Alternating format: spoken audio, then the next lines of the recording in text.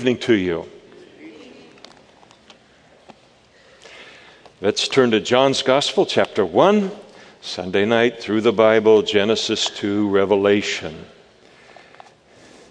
We remember that the purpose of John's Gospel is in order to bring people to a faith in Jesus Christ for salvation and the forgiveness of sins. And John does that by means of this beautiful description of Jesus in the first 14 verses of chapter 1 that describe Jesus in a way that is just peerless. He is unique in all of human history. No one compares to him. It's just an evidence of how worthy he is of our faith, and again how well placed our faith is. And I believe in the Lord and I believe in the Bible, but if I read the Bible as a pagan with any kind of appreciation, and of course you can't because it takes the Holy Spirit to open it up, but I would have to give God credit that if the whole thing were a fable, that you got to give him credit for hitting what our needs are, identifying what our needs are, and providing them so masterfully in Jesus. Now, he's not taking pot shots at this. He created us. He knows what those needs are. But, what a description we have here in these verses that we're looking at related to Jesus, the description of him and how he's uniquely qualified to be man's Savior. And then he builds the rest of the book, John does, building the case for Jesus as a Messiah and as Savior based upon 7 I am statements and 7 miracles that we will get to. And tonight we continue this theological description of Jesus in chapters 1 through 4. We pick it up in verse 3, but remembering last time that he's described as the Word, the Logos. He reveals to us exactly what God the Father is like.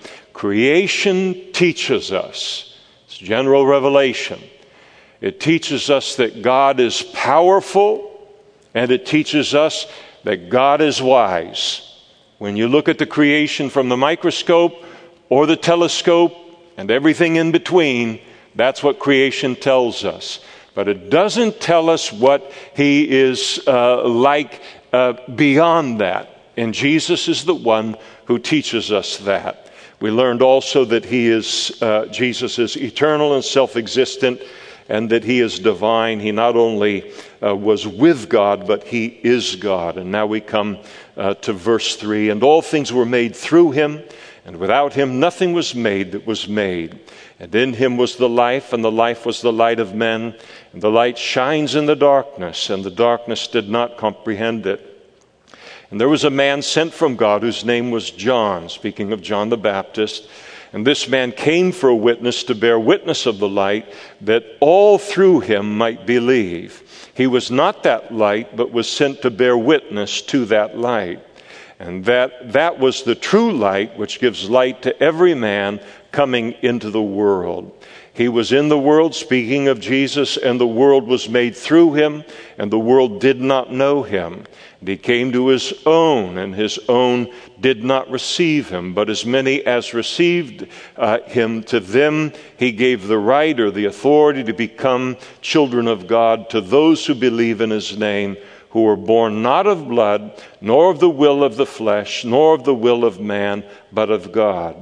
And the Word became flesh, Jesus, and dwelt among us, and we beheld his glory. The glory is of the only begotten of the Father, full of grace and truth. And so in verse 3, we're told that Jesus is, further, he is the creator of all things. And so this truth is so important to John in verse 3 that he says it twice. He declares it both positively and negatively. And so he has created all things. If something is made, then Jesus made it. He is the origin of all creation. He is the person of the Godhead that brought all of creation into existence, and without exception, everything owes its existence to him, whether it's visible, whether it's the material world that we can see all around us, again, what we can see with the telescope, the naked eye, with the microscope. He created all of those things, or whether things invisible to our naked eye, things that are that we can't see with the naked eye, the spiritual realm constituting angels around us, and even the demonic realm that is around us, the thrones, the powers, the dominions, the entire angelic realm. He created all of that. Colossians chapter 1, verse 16, for by him, speaking of Jesus, all things were created that are in heaven and that are on the earth, visible and invisible, whether thrones or dominions or principalities or powers. All things were created through him and for him. Hebrews chapter 1, God, who at various times and in different ways spoke in time past to the fathers by the prophets, has in these last times spoken to us by his Son, whom he has appointed heir of all things, and through whom also he made the worlds. And so, as John is arguing here in the Gospel of John for faith in Jesus Christ, here he's making the point, don't ever stop in your search for God by worshiping the creation. And of course, in the ancient world, there was a lot of the worship of creation, a lot of worship of creation even today. And when we're looking at Revelation in the morning, the book of Revelation, and you see the devastation that the various judgments that God brings upon the earth, and there's a reason for all of those judgments, even as there was a reason for each of the plagues that God brought upon Egypt in order to deliver Israel out. But one of the things that he's communicating is, at that time, the world is being created. If there was even 1% of the concern for God as creator in this world, certainly in the Western world, as there is for global warming or for Mother Earth, the whole world would be saved. And so God comes in and this worship of the world, and how illogical it is, because the Creator is always greater than the creation by virtue of his ability to create the creation. And so here is this push that he's giving here to worship Jesus as the Creator. If he's created all things, again, he can't himself be created. And we look at that as Christians, and depends on what your Christian experience and your path is for becoming a Christian.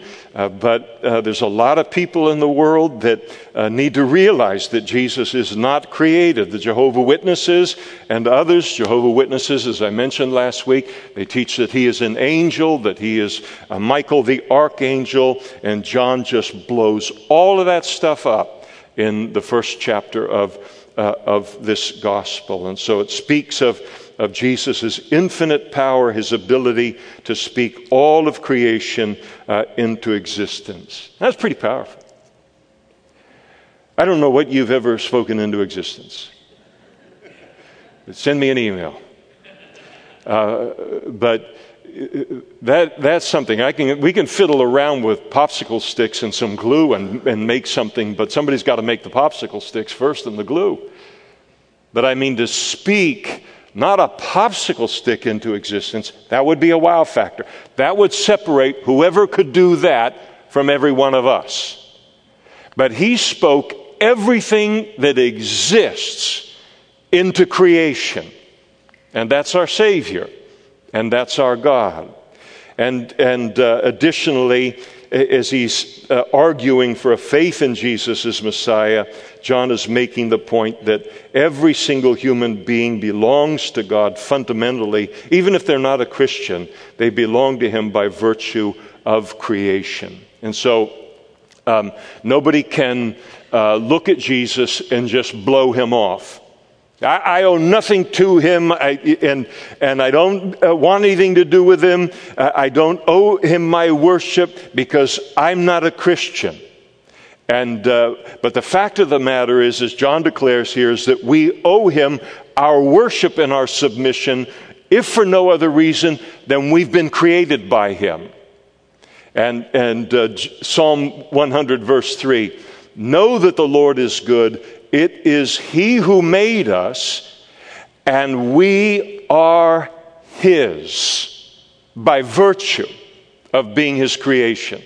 Psalm 95, verse 6, oh, come, let us worship and bow down. Let us kneel before the Lord, our Maker.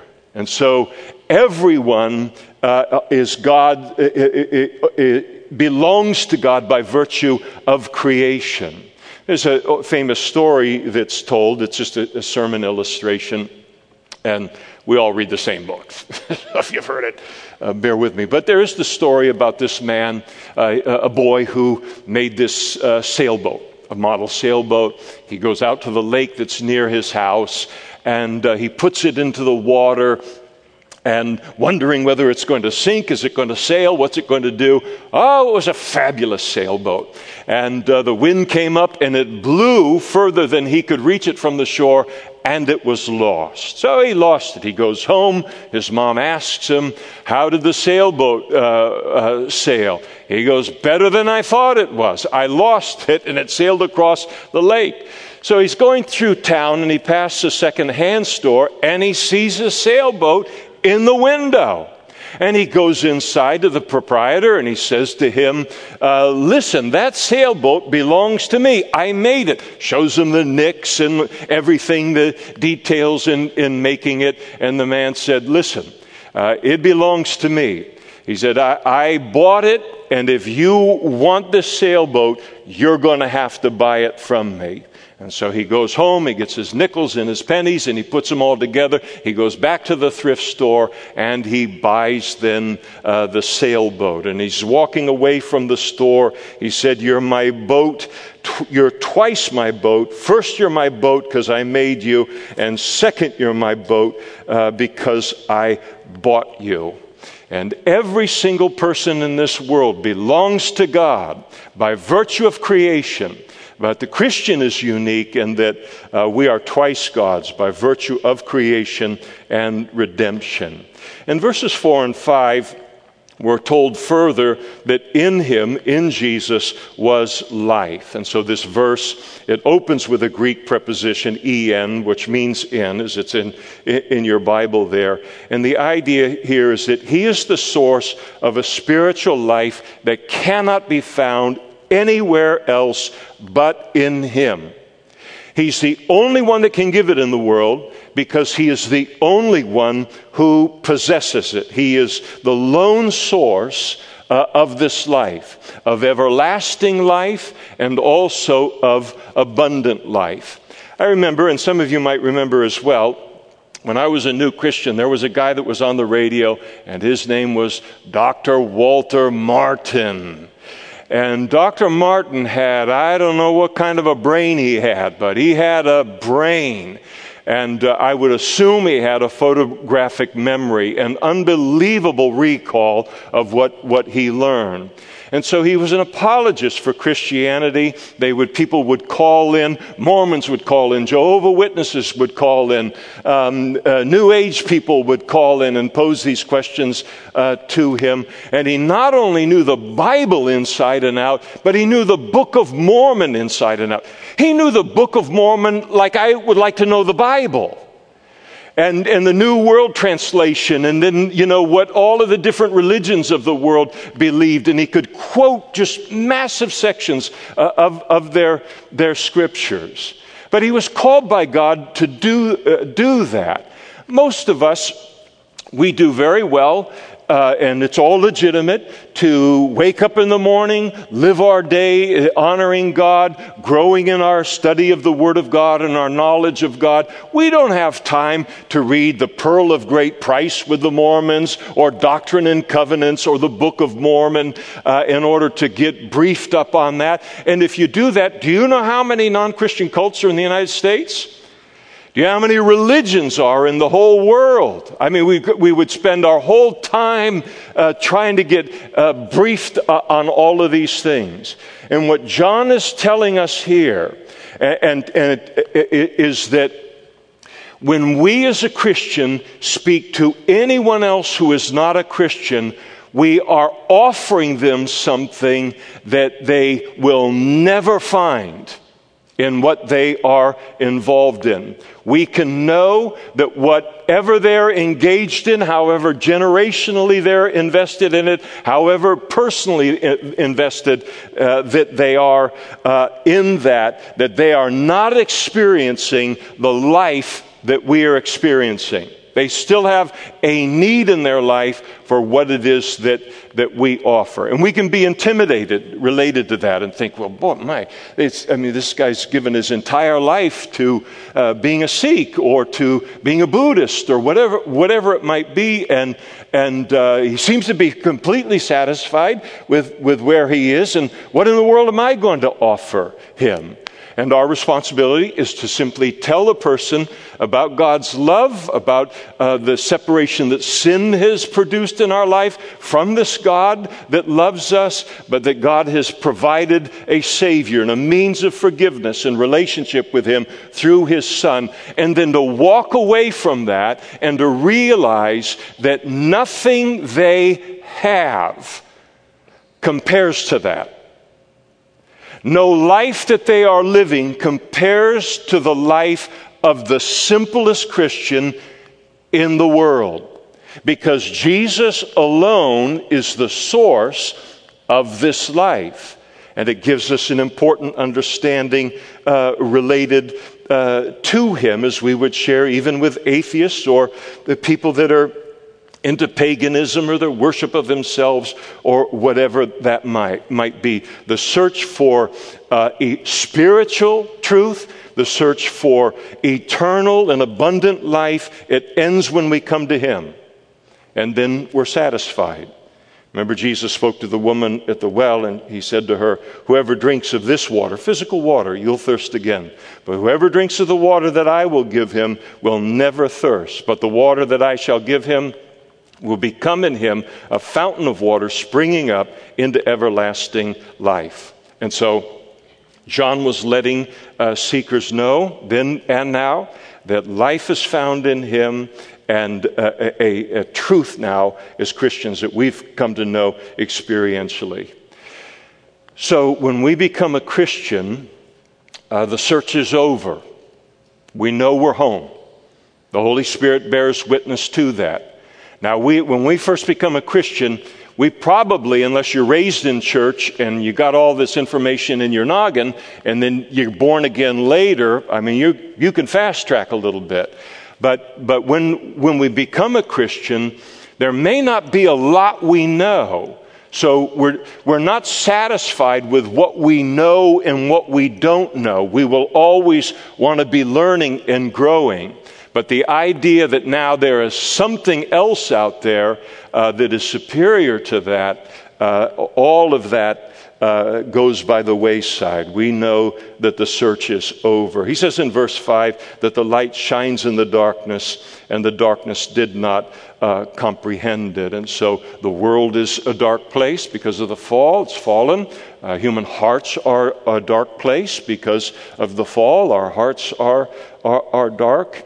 And so when he talks about not comprehending the darkness, not comprehending the light, to comprehend it means to grasp or lay hold of or overcome. And this could mean that they did not understand Jesus. They didn't understand Him. They didn't understand why He came. If you have a different translation, it can equally mean that the darkness could not overcome or conquer His light. But either way, it communicates the same thing, that Jesus is the way out of darkness. He is the way out of demonic darkness. He is the way out of the darkness of sin, the darkness of self, emotional darkness, spiritual darkness, physical darkness. He is the way out of that. And so anyone that remains in that darkness remains there, not because there is not a deliverance from that, but because they love darkness and they choose to remain in that state if they've heard the gospel. I think about how wonderful it is to be, and I assume that your family and your friends are like my family and my friends, and people are complicated, and life is complicated. And you know why people are complicated and life is complicated? Because sin is complicated. And as long as a person stays away from the Lord, the solution to get on the path that we're supposed to be on, the path that we've been created for, there's just going to be problems. And then problems compound themselves. And then you look at a person's life and you can almost say, there's no hope for them. I mean, they have tapped into such unbelievable darkness in their life. There is no way for them, humanly speaking, out of that. And then humanly speaking, there isn't. But to be able to say to anyone we run into, no matter how much of a brain they have left, because of what they've done with their brain on drugs or whatever occult things that they have been in, and to be able to come up to them and to tell them that Jesus is the answer to this is not something that you've been 30 years building and now it's going to take you 30 years to get out of. Give your life to the Lord and He will bring His light into your life and He will change you. And He does that. And so nobody's outside of the hopeless category. And Jesus is able to deliver mankind out of any and all darkness. It's been interesting to be a pastor for a few years, and so I don't always get to know everybody that attends the church well. I wish I could. We'll do it in the millennium, but sometimes when somebody will come in and they'll see me or they'll talk with me after a service or whatever, and they'll start to tell me their story. You go, wow, if the people sitting around you only knew, that entire section would be vacant in the sanctuary. And yet God has delivered us. He's delivered. We all have been delivered out of darkness. It just depends what the darkness is. We're all tapped into enough darkness to destroy ourselves in this life and then for the life to come. And Jesus takes us out of that. He is greater than every need in that regard. He goes in verses 6 through 8. John the Baptist is brought into the passage, and he's introduced as for what he was, and that was a witness to Jesus as the light. And so John declares that he's not the light, he is not the Messiah. He was sent to bear witness to that light. And so John the Baptist never drew people to himself. He's always before he baptized Jesus and knew that he was the Messiah in that way of that revelation. He was always pointing people to the Messiah who would come. After he recognized Jesus as Messiah, he's always pointing people to Jesus afterwards and speaking to him as the Messiah, pointing them to Jesus. In verse 9, Jesus is described as the true light. And the word true, it means genuine. There's a lot of false lights out there spiritually. There's a lot of people saying, this is the way, and false religions and teachers and messiahs all through the age. But Jesus is the true light because he is testified to uniquely so by the Old Testament scriptures. And unlike all of these other people that declare themselves to be light or to give revelation or illumination or these kind of things, Jesus will never disappoint. He gives life to every man who comes into the world. So he is not only true light, but he brings that light into our lives through salvation. He could have saved us and just said, I'm the true light, and I'm going to save you, but I'm not getting inside of you. And who could blame him? If you knew my heart, you wouldn't want in. And if I knew your heart, I really wouldn't want to get in. So you're not better than me. But here's this light where he says, I am going to not only be the light, to be the example and the manifestation of God in human history, but I will bring my light into your life. And then I will make you a city set upon a hill and the light of the world. And so he does. Now that's a truth we just get used to.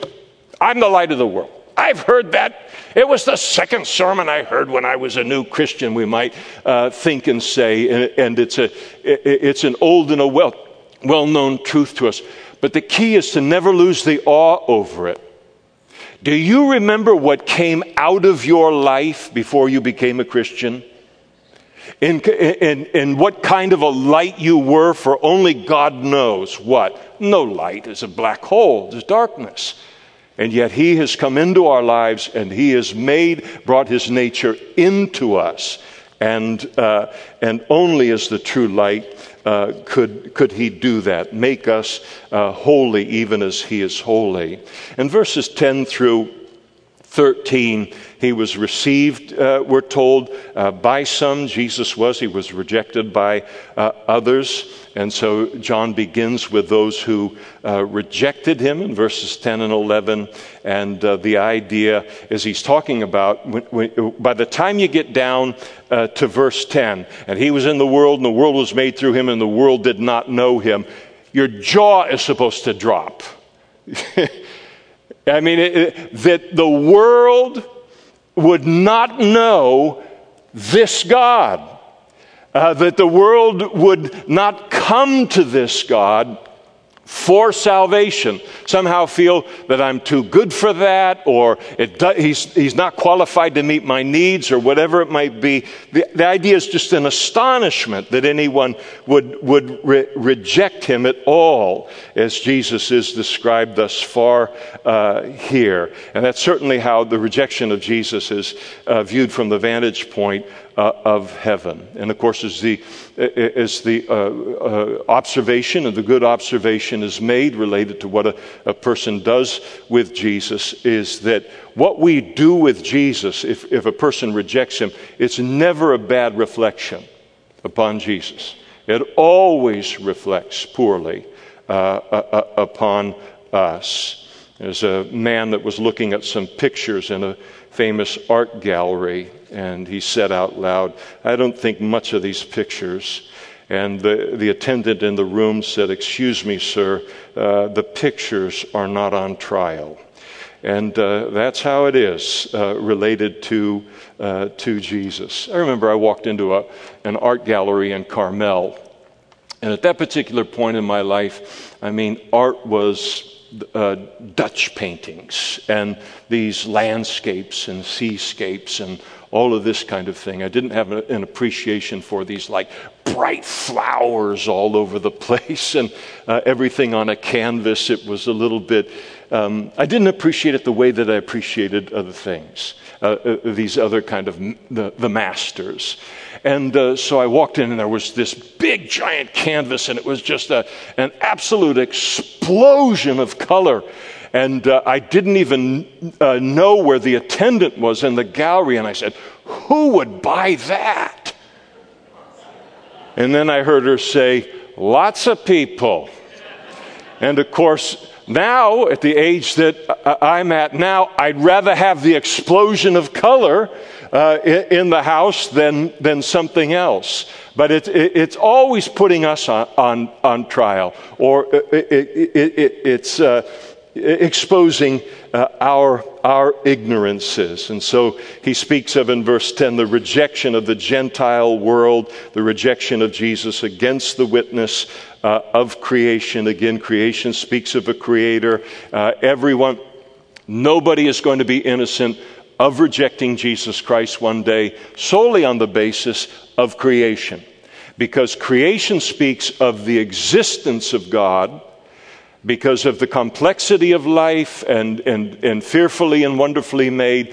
And so that is intended to put someone on the search to then know who this God is. And the Holy Spirit will always then be faithful to take that person to Jesus Christ, take that person to the Scriptures to find out about Jesus on a level that nature doesn't communicate related to him.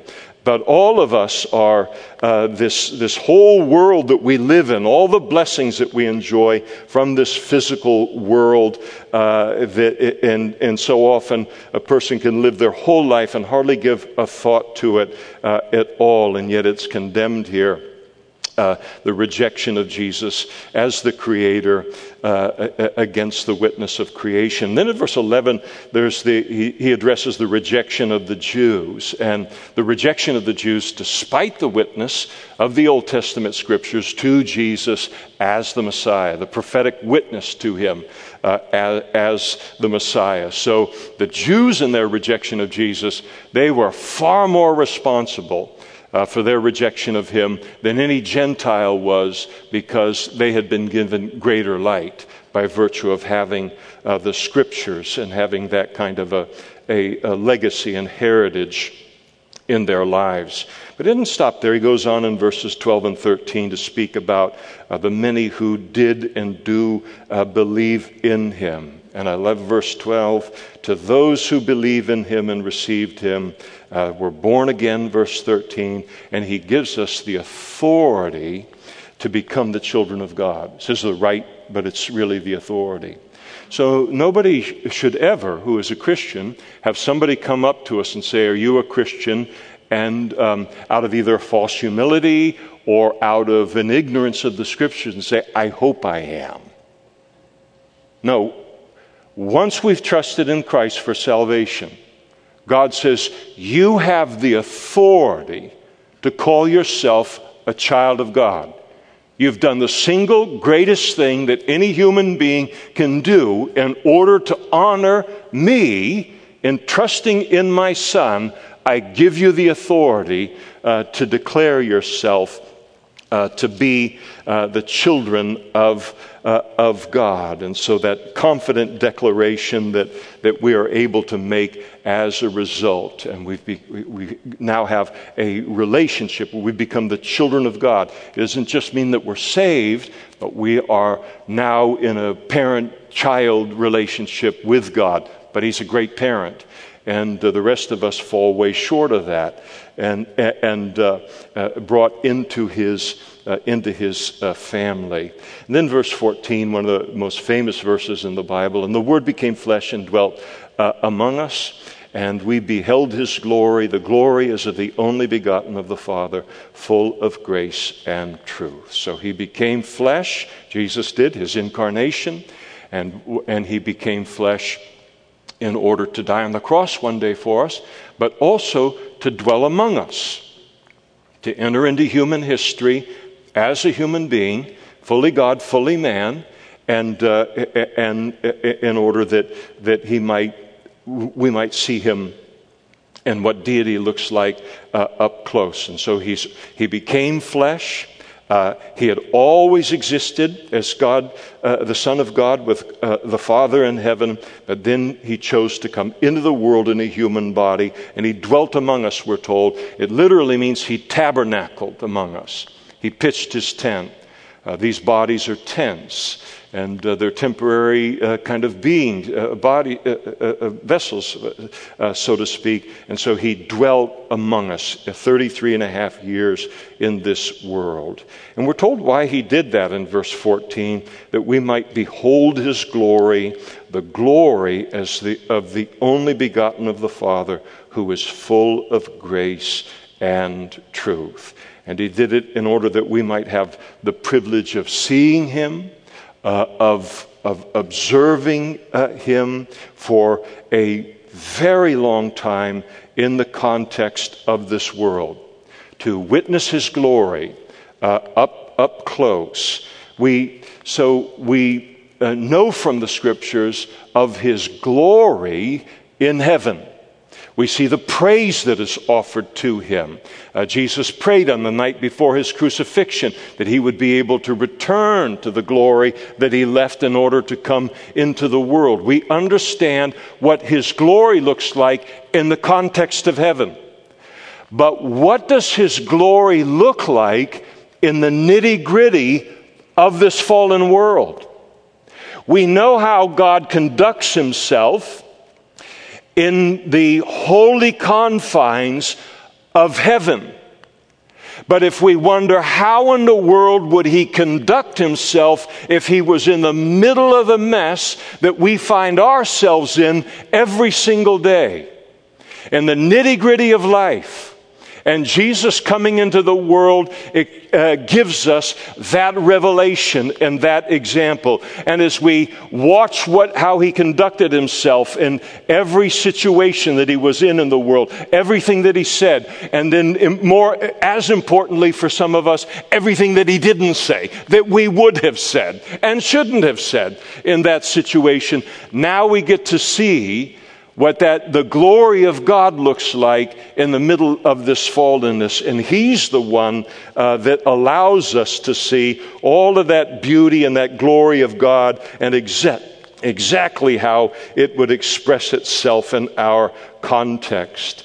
The Greek word for beheld that John uses here, of beholding Jesus' glory, is a word that we get our English word theater from. And so to watch Jesus' life and ministry unfold moment by moment was like watching this giant epic presentation at a theater of the glory of God, what God is like, only this was real.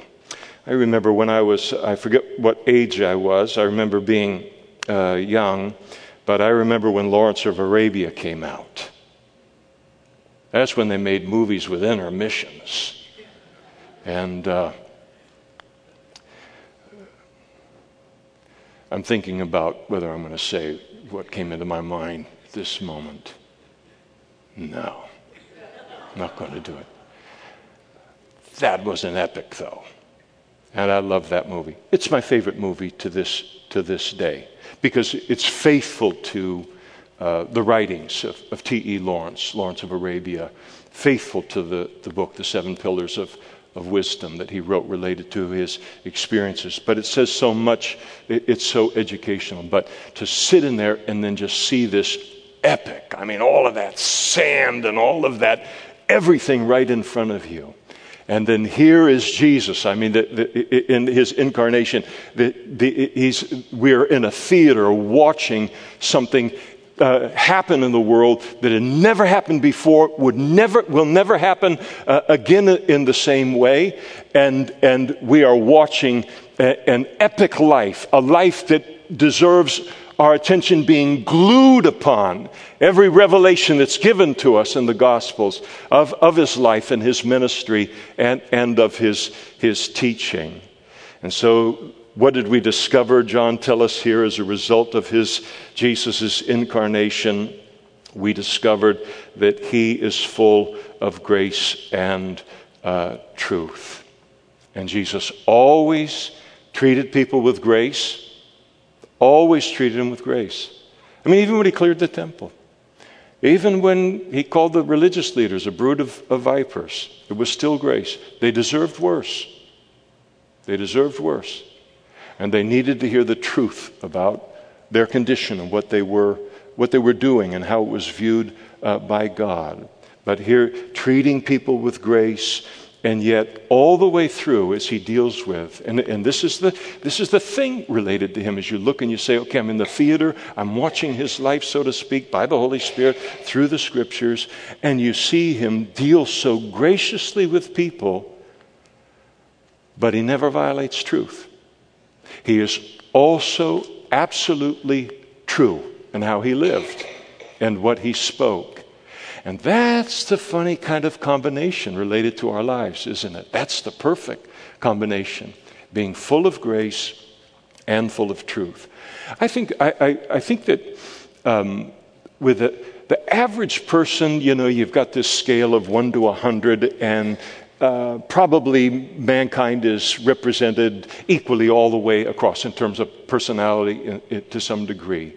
But I think there are people that are very much loaded toward the truth side of things. That's where they begin in looking at anything in life. The truth is the most important thing, and if anyone violates that truth, I'm going to take their heads off. And so there's no grace. It's all truth and no grace. And then you got at the other end of the extreme, you got people who are all grace.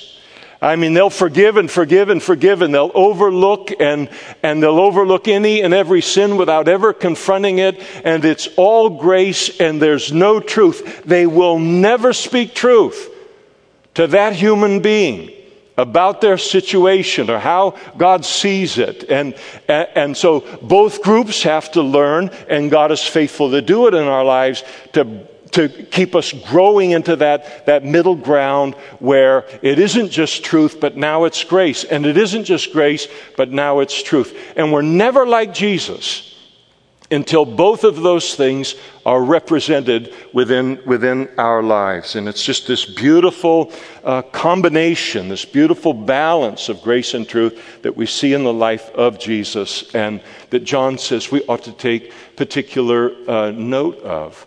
I remember when the church was new, we were down on 10th and F, and we were doing some kind of a thing, whether it was the bulletin in the early years or whatever it was, and I was just praying to the Lord, and I said, Lord, what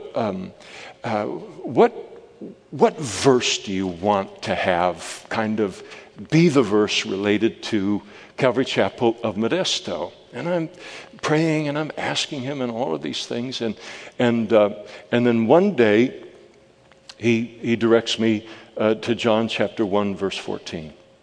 We beheld his glory, the glories of the only begotten Son of the Father, and so forth, and full of grace and truth. And that perfect combination that we aim at, I rarely hit it, but I aim at it, of this being a place, there is grace and there is also truth. And one not to the neglect of the other. Some of you remember down on 10th and F when we had that big blue banner, and I had the descending dove on it, and then it said, Jesus Christ, full of grace and truth, in white against this dark blue. And then everybody, I found out later, everybody told me after we moved here, yeah, when you would close the service up in prayer and we closed our eyes, all we could see was Jesus Christ, full of grace and truth, because it was so etched in their eyes from looking at it.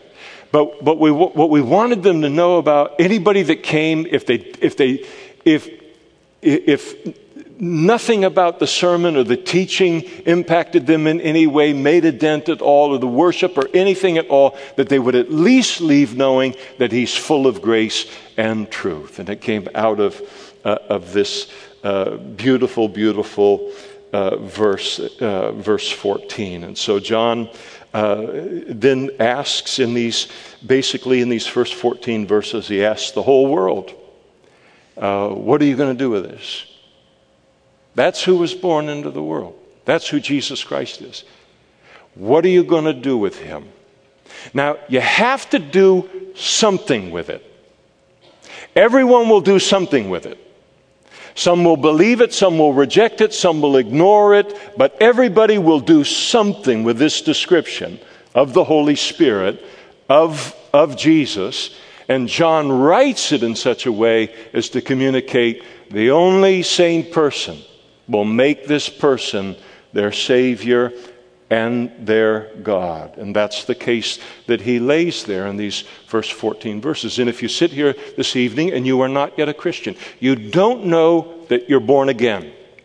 You don't know if you were to die, you would enter into heaven. Or maybe this is the first time you've ever heard anything about Jesus in your entire life. All of this is written in order that we would be saved. You say, well, man, I remember way back, and I went to that church that looks like a prison out there on Pellendale, and the landscaping has really helped.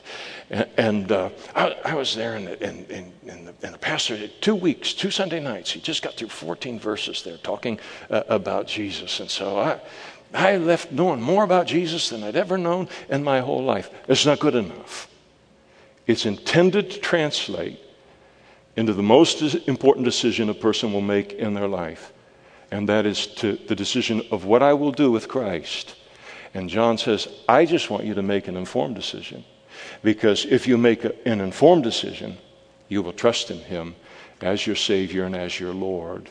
After the service tonight, if you'd like to pray to become a Christian and a follower of this Jesus, we'll be up in front after the service, and we'd love to pray with you this evening for that. But we'll stop there this evening, and we'll pick it up in verse 15 next time. And so if the worship team would come forward, we'll just spend a little time as we close our evening worshiping him and contemplating him and letting him put any kind of finishing touches that he wants to put upon our lives this evening.